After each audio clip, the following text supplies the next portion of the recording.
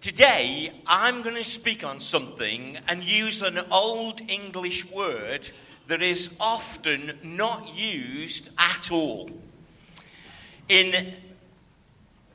Hans Bringer was a legend, but he was an absolute legend that wasn't created in the country there is a legend of, but was created in America by an author called Mary Mipps Dodge in 1865 as a part of a larger book called The Silver Skates. We read a little episode, and it's that famous episode that all English children are taught in schools. Perhaps in your culture you might not have been taught this story about the little boy who saved Holland, and particularly the city of Haarlem, by plugging his finger in a dike or a dam that held back the water from Amsterdam. Have you heard about that story, anybody?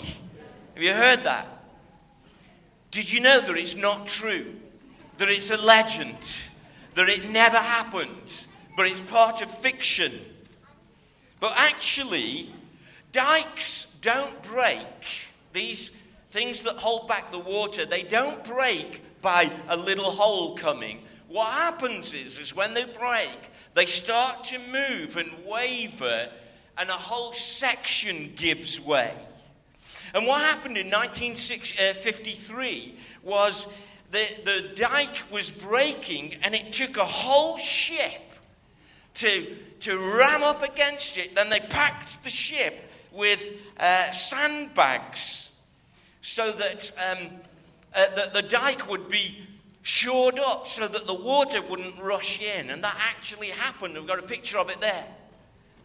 Today, I'm going to be either the boy who puts his finger in a dangerous spot in your life that's just started to leak. But actually, I feel like today, because of what I'm going to speak about, I feel like I'm the ship holding back a big wave of culture that's washing over us. And maybe in your life, maybe a small thing is happening, or maybe it's a big dangerous mindset that if we're not careful, if we don't arrest it, if we don't just call it out, could wash over all of us. And it's the whole area concerning an old English word called frugality. The virtue of being wise and not wasteful.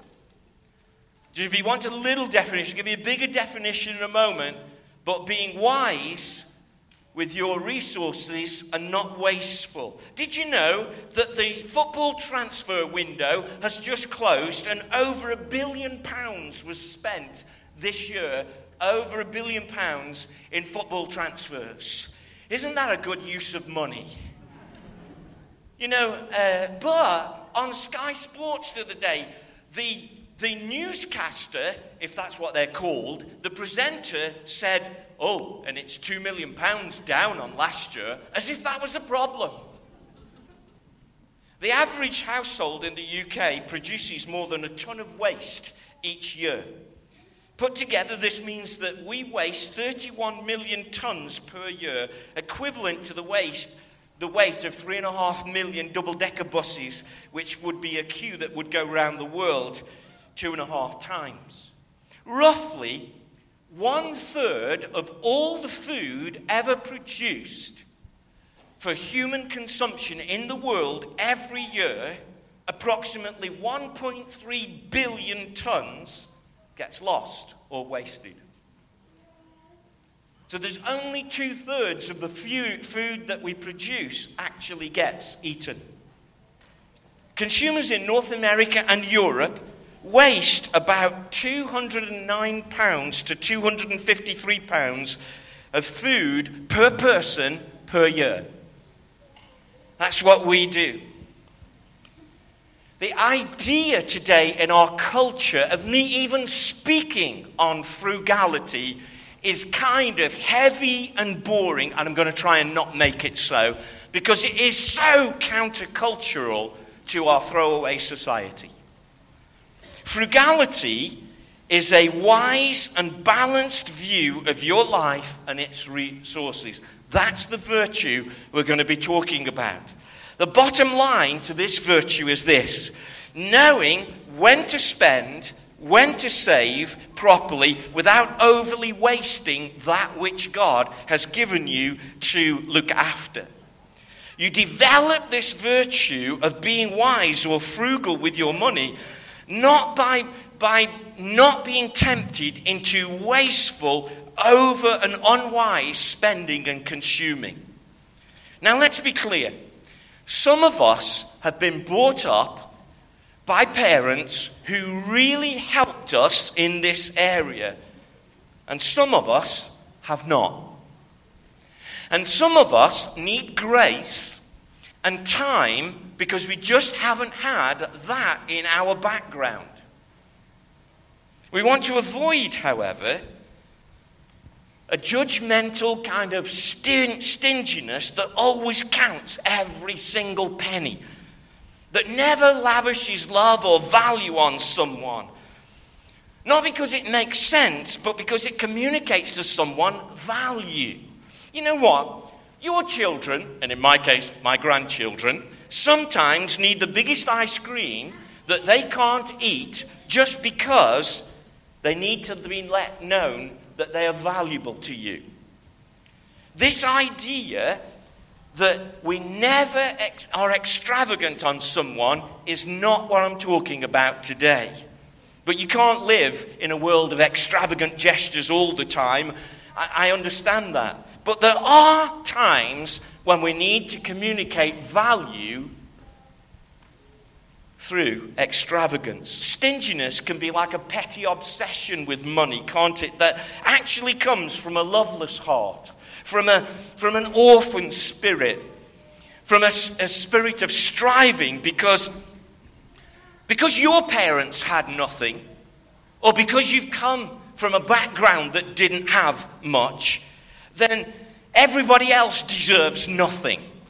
And you see those wasteful, horrible people, if only they knew how to manage things. That's an orphan spirit. That's a judgmental spirit. That's a stingy spirit. It's not driven by faith, it's driven by fear. It's not driven by responsibility, it's driven by repression. So that's not what we're talking about today. We're talking about a value that says, I can live a balanced life with my resources, and I can understand how my character operates rather than just going along with the tide of consumerism that we have today. Now, there was an old gentleman, and some people say, an English person told me this story, and they said the old gentleman was Scottish. Okay, I can possibly comment on that. A Nigerian person told me this story and told me that the old person was Ghanaian. Unfortunately, a Ghanaian person told me the same story and said this old gentleman was a Nigerian. So you take your pick of what nationality this old gentleman was. But there's an old gentleman on a train, and he didn't want to pay the fare. He said to the conductor, "These prices are an absolute rip-off, laddie." Aye. He might have been Scottish. Or Ghanaian. "These prices are an absolute rip-off. I won't pay the fare, laddie. I won't pay the fare." And he got into this argument, and the conductor said, "Well, this is just the fare. It's just the fare. It's what it is. I've got nothing to do with the price. I won't pay it. I won't pay it. It's far too much. You shouldn't be charging this much." Anyway, he got into an argument with the conductor so much, the conductor got so exasperated that he did something. As the train was going over a bridge, over a river, he grabbed his suitcase and threw it out the window and said, "You won't pay? Well, all your stuff won't travel then." And the suitcase landed in the river. He said, "Man, what are you doing? Not only are you charging me high fares, you're also trying to drown my only son." Do you get it? Stingy people are always trying to get away with something. And they always make the basis on their arguments and their decisions on the basis of what can I get away with. Let's understand that frugality is a whole approach to life. And we need to ask ourselves some important questions from it. You see, frugality, or can I say this? Money wisdom. If you think, well, that's just an old word, we don't use that anymore. And there's a reason why we don't use this word anymore, is because it's gone out of our culture. But money wisdom is about cultivating a wise lifestyle that's pleasing in God's sight, where we are pursuing His holiness and we're trying to shape our lives at whatever prosperity level we have, that we're trying to shape our lives out of character and not just out of our desires. And this is a really important, and maybe my main point, that today, the way that we handle our resources can be such a character shaper that it will help us. You see, frugality is not just about saving money or being the opposite of generosity. It's actually you fighting against reckless waste or spending because you don't know why you're spending. It's living a modest, committed way of life. Frugality always asks, what's the purpose for owning something other than just I want it? Does it have a purpose? Does it contribute to my life? Does it have a purpose of communicating value to somebody that I love? Will it help me do better for God? See, it might be good for you if you've got a heavy day where you need to be really on it, to not stand in standard class, but to pay the extra money to go first class on the train so you can rest up and be really on it so you can serve God better. That might be a way to be frugal if it meant that you could serve God better. You see, frugality is not just about stripping everything back so we only have one bowl of rice a day and thank God for that. It's about, how do I shape my life so that I can serve God in a clear conscience? What frugality does is see the connection between life and things and the value of others. I spend according to my values, and I spend according to my value of others. Sometimes I express my value in terms of things. And other times, because it's not right to just express in terms of things, it's not right always to say the way that I communicate value is to give you something. Maybe people need touch or time or words or encouragement. Maybe they need teaching or correction or help, and not just things. John Wesley, the leader of founder of the Methodist Church, said this: money is an excellent gift of God if it is used excellently, answering the noblest needs of humanity. Let's ask some really important questions, simple questions about money today, because this matters, because our use of money and our use of our resources will largely determine our freedom. It won't be the only thing, but it is a freedom issue that's not about amounts, but about attitude. First question: what is money for? What's it for? We've laden so much into money that we've forgotten that money is actually an exchange for goods and services that add edification, comfort, and improvement to my life and for those who I love. It's a simple exchange. But it's all those things without corrupting my spirit. That which I exchange, if it corrupts my spirit, that's not what I should be doing. And as well as this simple exchange, of course, it's for serving others. What is money for? It is there to serve others and to expand the kingdom of God. Money should never be used as a status symbol or a display of power or status. I was reading one author, his name Richard Forster. He said he had a dark moment in his childhood. Did you play marbles where you're from? Did you ever play? We called them in Stoke-on-Trent, we called them shotties. But little glass balls, marbles. Did you play that? You know, you put them in a ring and what you shoot out with one, you can win the ones you shoot out the ring. Did you play any games at all, or is it just Kathy? Did you play anything? Okay, marbles. He was an expert at marbles. And he shot, and he actually, in his village, won every other child's marbles. So that he had all the marbles and nobody else had the marbles. And then he says, and one dark afternoon, I got this strange, dark idea to call all the children together next to the village pond. And in front of them all, one by one, he threw all the marbles he'd won into the pond just because they were his and he had the power to do so. He said it was the darkest moment in his childhood. Money should never be used for power. Money should never be used for status. It's not for that. It's not that.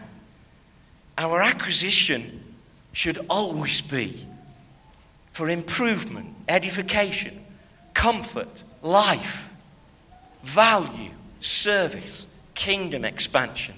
And remember, James chapter 2 says that when a rich person is in the fellowship, that we shouldn't give them the best seat just because they're rich. But it's never used for favoritism. So what is money for? It's an exchange, and it's for service and for kingdom expansion. Second question. We should ask this question, who is in charge?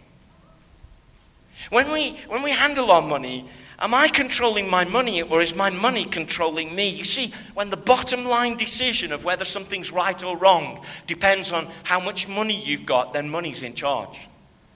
Because it doesn't matter how much money you've got, some things are still just right. They're right to do. They're right to say. You see, Jesus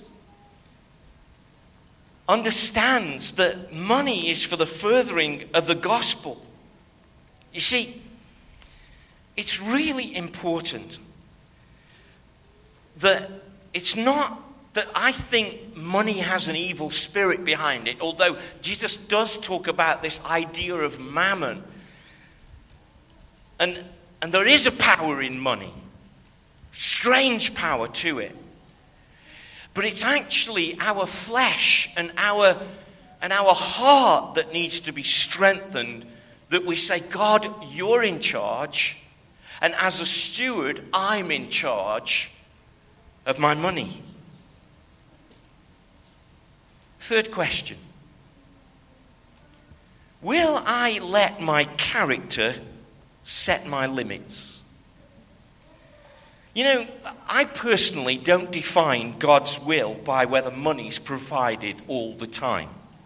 It's not always the criteria to say it. You know, oh, well, the money's come, therefore it must be God's will.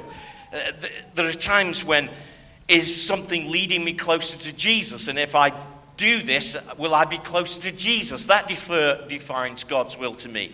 Or will the gospel be furthered? Will the kingdom be expanded? Sometimes we have to have the faith to do something even when provision isn't there.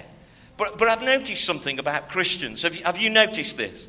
That when provision comes, we always take that as a sign of God's will. We even have phrases, you know, God provides for what he calls and all of the rest of it. And that's fine. But I've also noticed something else, and it gives me a wry smile. That when the money doesn't come, we often don't take that as a sign that it's not God's will. We battle on anyway. Sometimes when God pulls the purse strings, maybe he's saying, wait. And yet we plow on anyway. Have you ever noticed that, church? But often we need to understand that we're living in a culture now that's not willing to endure some limits on what we can do. In fact, I used to be a youth leader, and when I inherited the youth work, it was called No Limits. And I kind of think, I'm wondering if that's a good message to say to young people. You know, our credit system in our country has allowed us to consume at a false level of prosperity, beyond our real level of wealth. It allows us to do things that actually we haven't got that wealth to do. And sooner or later, we will have to pay for the credit that we have allowed ourselves to buy into. You know, and some of us have to learn this, not because we had parents, but we learn it through experience. I remember, does anybody remember watching the Thunderbirds growing up? Now, for those of you from another country, you know, you might have had cartoons, British people had puppets. Okay, we grew up with puppets. And one of the characters in the Thunderbirds was Lady Penelope. And Lady Penelope had a pink Rolls Royce. When I was about 23, I bought a pink Hillman Hunter for my Lady Penelope. Nice, eh? Nice, isn't it? We couldn't afford it. Eventually, it was repossessed. I've had the repossession man at my door. I had to learn it because nobody taught it me. You see, it takes a lot of time to learn how to handle your resources, because it's a really important theological point about the image of God in you. God called us to govern the earth. And so it's going to be one of the things that the enemy will attack you on. And it's one of the things that God is trying to produce for you. You see, we must learn the art of waiting for things. Now, credit can be good and it can give you some assurances and protections, but it can create a false view of your prosperity. And the collapse comes suddenly if the wealth is not there to support it. Frugality actually goes one step further. Not just the question of, will I allow my character to set some limits on my life, and will I actually wait for some things? But frugality says, will I live on less than what I can afford so that I can serve some others with my overflow? Can I do some other things that are valuable with my money? You know, a concept that we don't really have today is repentance through giving money. Hear me right. Do you remember Zacchaeus? He said, Lord, I've cheated some people, so I'm going to give them money back. Money that he withheld, he saw it as a repentance thing. And I want to say to you, if you've been withholding from somebody, as a sign of repentance, you should give that money back. You should repent as Zacchaeus did. I bet you've been waiting for what scripture this message is based on. Everybody in the house, would you turn with me to 1 Timothy chapter 6, verses 17, 18, and 19. We're just going to read 3 verses today. It'll be on the screen, but I don't know how big it is. So have a look at it in your Bible. Because I want to just do some line-by-line teaching. Command those who are rich in this present world. 1 Timothy 16, 17, 18, 19. Command those who are rich in this present world not to be arrogant, but to put their hope in wealth, which is so uncertain, but to put their hope in God, who richly provides with us everything for our enjoyment. Command them to do good and to be rich in good deeds and to be generous and willing to share. In this way, you will lay up treasure for themselves as a firm foundation for the coming age, so that we may take a hold of life, this lovely phrase, that is truly life. First thing that Paul says here is command those who are rich. He says there are some must-dos, some commands about money. And what we've done is, and as Christians, I want to just say to you today, don't get disgruntled about teaching on money. Don't live off my money is out of bounds attitude. In the Bible, there were some must-dos, some must attitudes And don't absent yourself under the guise of privacy. That's my money, it's got nothing to do with you. Actually, in Scripture, it's got everything to do with where you're going. There were some commands. But then Paul goes on and says, command them not to be arrogant in this present world. Actually, money might mean that you're wise in some things, but it might mean some other things about you. It might mean that you have been wise to some degree, but you might have been withholding in other degrees. Paul says, don't be arrogant. And what he means by that is money doesn't equal status. And everybody who hasn't got money goes, yeah. But money doesn't equal status. And then he says, not to put your hope in wealth, but hope in God. And God must always be our source. Can I hear an amen, church? Amen. That God has to be our source. But look what he says. That God, who is our source, richly provides. God provides. Can I hear another amen? Whatever your need is, God richly provides. But look at this. He provides everything for our enjoyment. Lots of teaching on money is about serving, supplying. It's about surviving and serving. But actually here the Scripture says money is there for our enjoyment. It's also there for improvement, for blessing, for kingdom expansion, for our enjoyment and enrichment, and the blessing of people we love or people that we are burdened for. That's where the enjoyment comes. And then the Scripture says, don't just be rich. Be rich in good deeds, or have another dimension to your life that has nothing to do with money.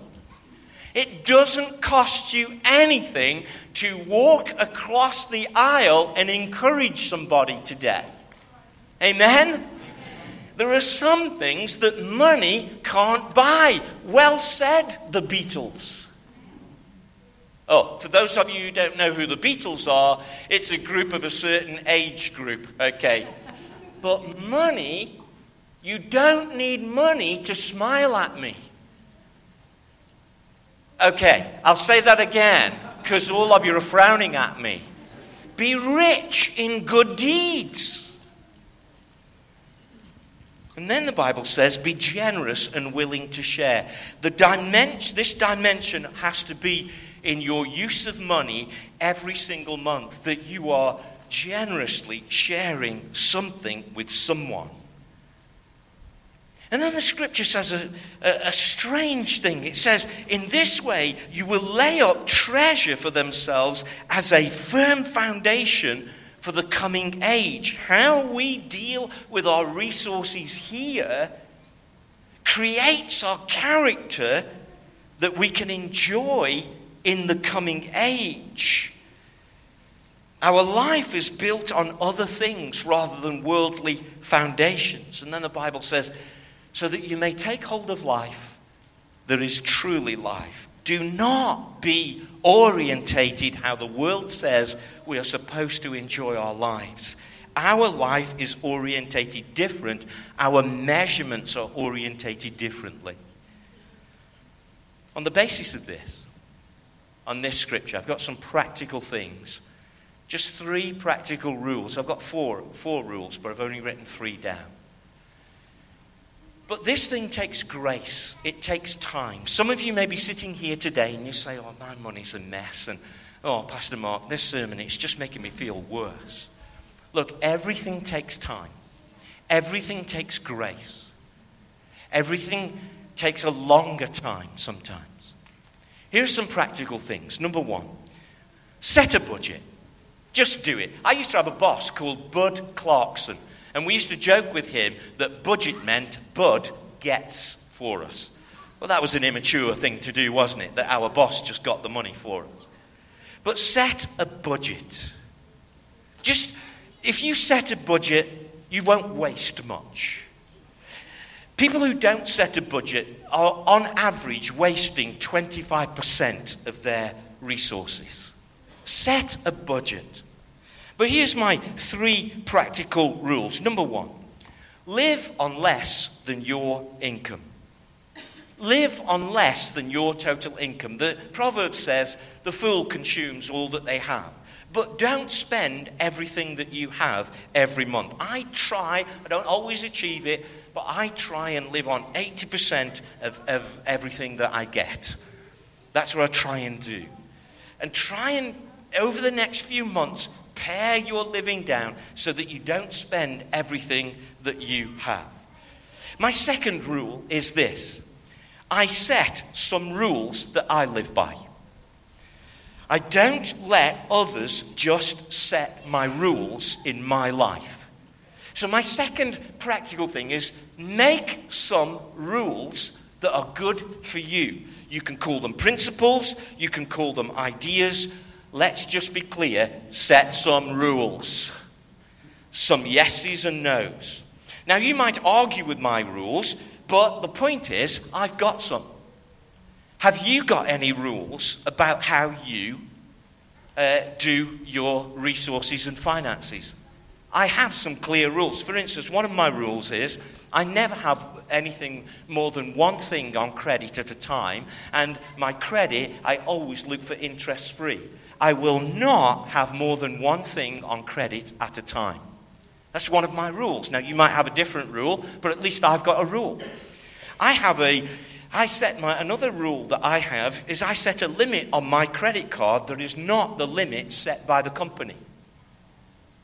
I don't let them set my limit. I set my limit that is no more than 50%, between 30 and 50% of my monthly income, and I pay it off every month or within a quarter, and I don't let it creep up again in the quarter after I've paid it off.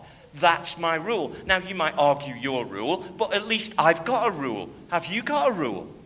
Have you thought about any rules about your credit card? So I have a limit on my credit card that I set, not the limit that they give me. Because they're going to give me a credit limit that is way beyond my ability to pay back. Paolo, what did you tell me the other day? That if you've got £2,000 and you only pay on credit and you only pay the minimum payment, how many years is it? 20 years? It takes you 20 years to pay it off. That's their rules, not my rules. My other rule is I save an emergency fund, and I've actually used it all this year. But I had one, because I had a rule. My lawnmower broke. My beloved lawnmower, after 25 years of faithful service, broke. I can't believe it. I had to buy a new lawnmower. And then Kathy's, well, it's not just Kathy's, it's mine, because I use it as well. But let me get out of this mess that I've just walked into. The cooker that we both use, but Kathy mainly uses, the hob broke and the oven broke at the same time. So I had to buy that. And then, lo and behold, the washing machine that I really know how to use, but Kathy doesn't like me use it, the washing machine. So my lawnmower broke, my hob broke, my oven broke, my cooker broke. Guess what? I had an emergency fund. I don't owe anything on those things, and I could replace them all.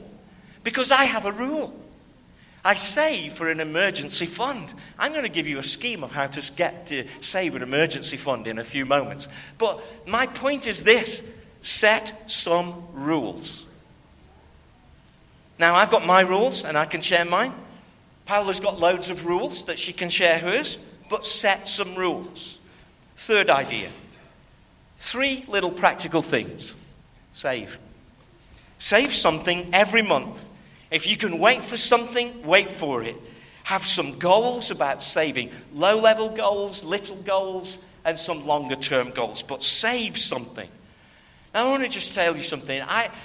If you're not used to saving, here's a little scheme that I'm using at the minute. It's a silly little thing, and some people will say, oh, that's not very good. But this helps people get into saving. Week 1, save £1. 52 weeks a year. Week 2, save £2. Week 3, save £3. By week 52, you have to save £52. Now, if you do that, after 3 weeks, you would have saved £6. But after 15 weeks, you'll have £120. In week 26, you'll have £351. Because in week 10, you save £10. And it does add up. After 52 weeks, you would have saved £1,378. And that would be an emergency fund. Or that might be a holiday fund. You might think, I've just been on holiday, I'm completely broke. Nick, this Sunday, go on the internet and put £1 in an account. Next Sunday, go on the internet, put £2 in an account. The Sunday after that, put £3 in an account. If you'll do that by increasing it faithfully, because you don't save at the moment, it will get you into saving. That's just a little tip for you. You might want to do it, you might not want to do it. But my principle is save something. Can I hear an amen, church? So I think it's about time that we kind of stood and prayed and did some worship. But do one thing this week that changes your frugality. You might need to poke your finger in a little hole that stops the dam leaking. Money issues never go away. They never go away.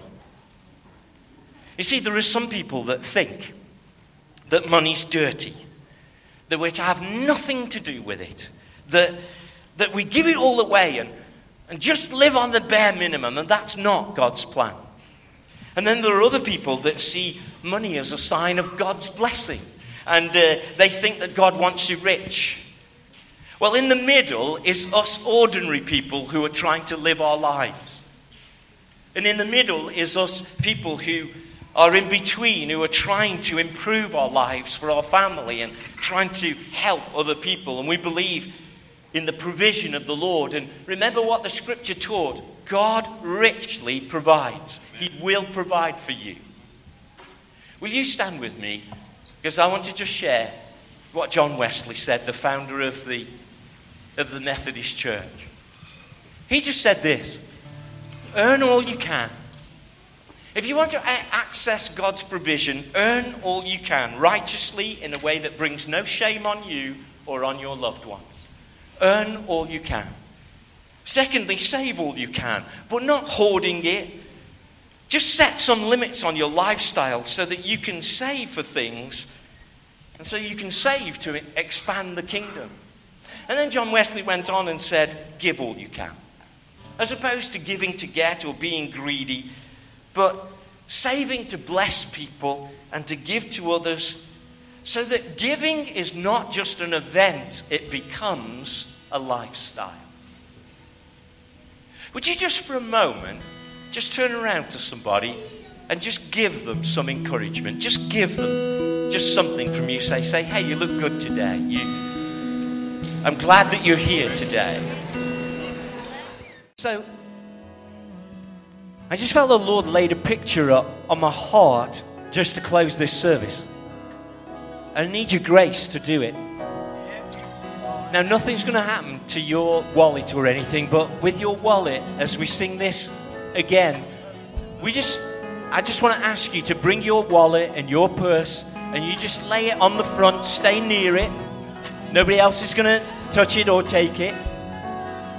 And what you're doing is you're just bringing your finances and your resources to God. If you haven't got a wallet, bring your phone. Or just bring yourself. And all across the front and on all of the steps and around the side and on the communion tables, maybe you could just come and place your wallet and say, Lord, I just give you my resources. And you know what?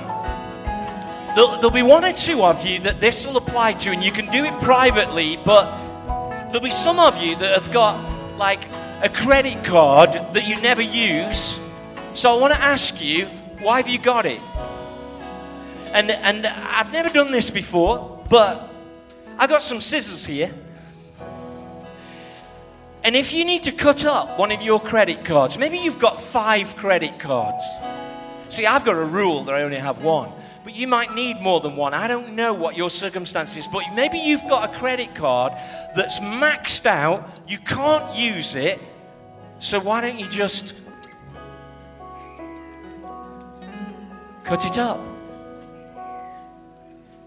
Why don't you take a brave step and say, you know what, I'm just going to release myself from that because I can't use it anyway, and it being there is always a temptation, so I'm just going to cut it up. If it's a joint one with your wife, just have a little chat with your wife and say, hey, should we just cut this up? Now what we will do, we will make sure that your credit card is destroyed properly in our shredder machine, but you cut it up. So it'll be all secure and all safe. Now that may apply to just one or two people, but if you need to cut one of your cards up, these scissors are sharp enough. We had a couple of people in the first service who just said, you know what, Pastor Mark, I'm just going to do that, and I just want to be wise about it. And even if you have to wait at the end of the service, there's nothing embarrassing about it. You're just being wise. Can you hear an amen, church? Amen. So are you ready? As Pastor Kevin just sings this song again with the band, would you bring your wallet and would you just lay it as this, like an altar? And you don't have to move away from it, and we won't move it, and you don't have to do. But come and just lay and say, I'm giving you my attitude to my money. I'm giving you my heart about my money. I'm giving you my money. Who's going to be the first? Come on. Let's give that to the Lord. And my wallet's in my office. Please bring your wife's money if you have that as well. Thank you, Pastor Kevin.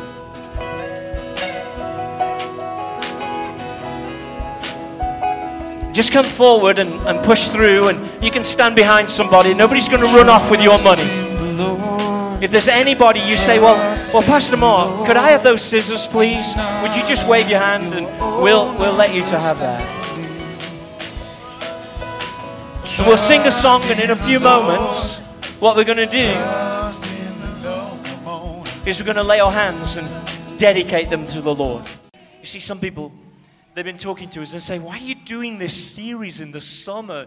And, you know, there'll be some of us who want us to get to prophecy in the end times and, you know, breakthrough and blessing and all of that. But you know what? We know the Lord's laid this messages on our hearts so that we can help you and bless you.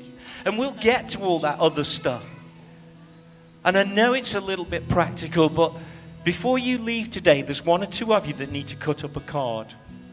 And you just need to carefully do it and quietly do it. There's no shame about it. You just need to say, you know what, this is a breaking thing in my life. I'm just going to do it now. You don't need to leave this place until you've cut up that card that's just a weight in your life. There's several people in the first, as I said, it was not embarrassing at all. Just as we disperse, you just hang around and we'll give you some scissors and you do it now. Don't carry it. Do it now. Don't walk out the room without doing it. Do it now. You need to get rid of it. It's not going to help you. You need to break it now.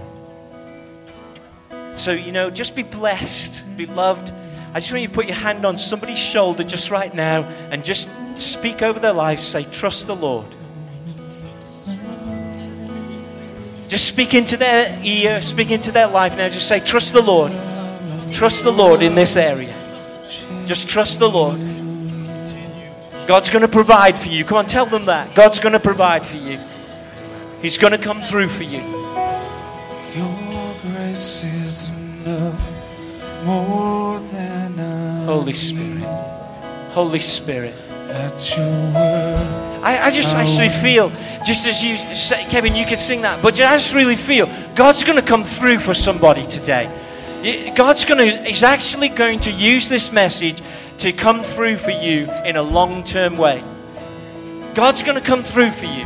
He's going to provide in a miraculous way for you. Can you just lift your hand with me and just say, hey, Lord, bring the provision that you want to bring to my life. He's actually going to do that for you. Holy Spirit. Holy Spirit. Thank you so much for being at Birmingham City Church today. You can stay and worship as Pastor Kevin leads us a bit. Please don't leave your wallet on the front of the church. Please take it with you. Please take it back. You're just dedicated. If you need to come and just say, hey, Pastor Mark, I just need to snip this card, that's fine. We'll make sure they're destroyed completely. Thanks, Kevin.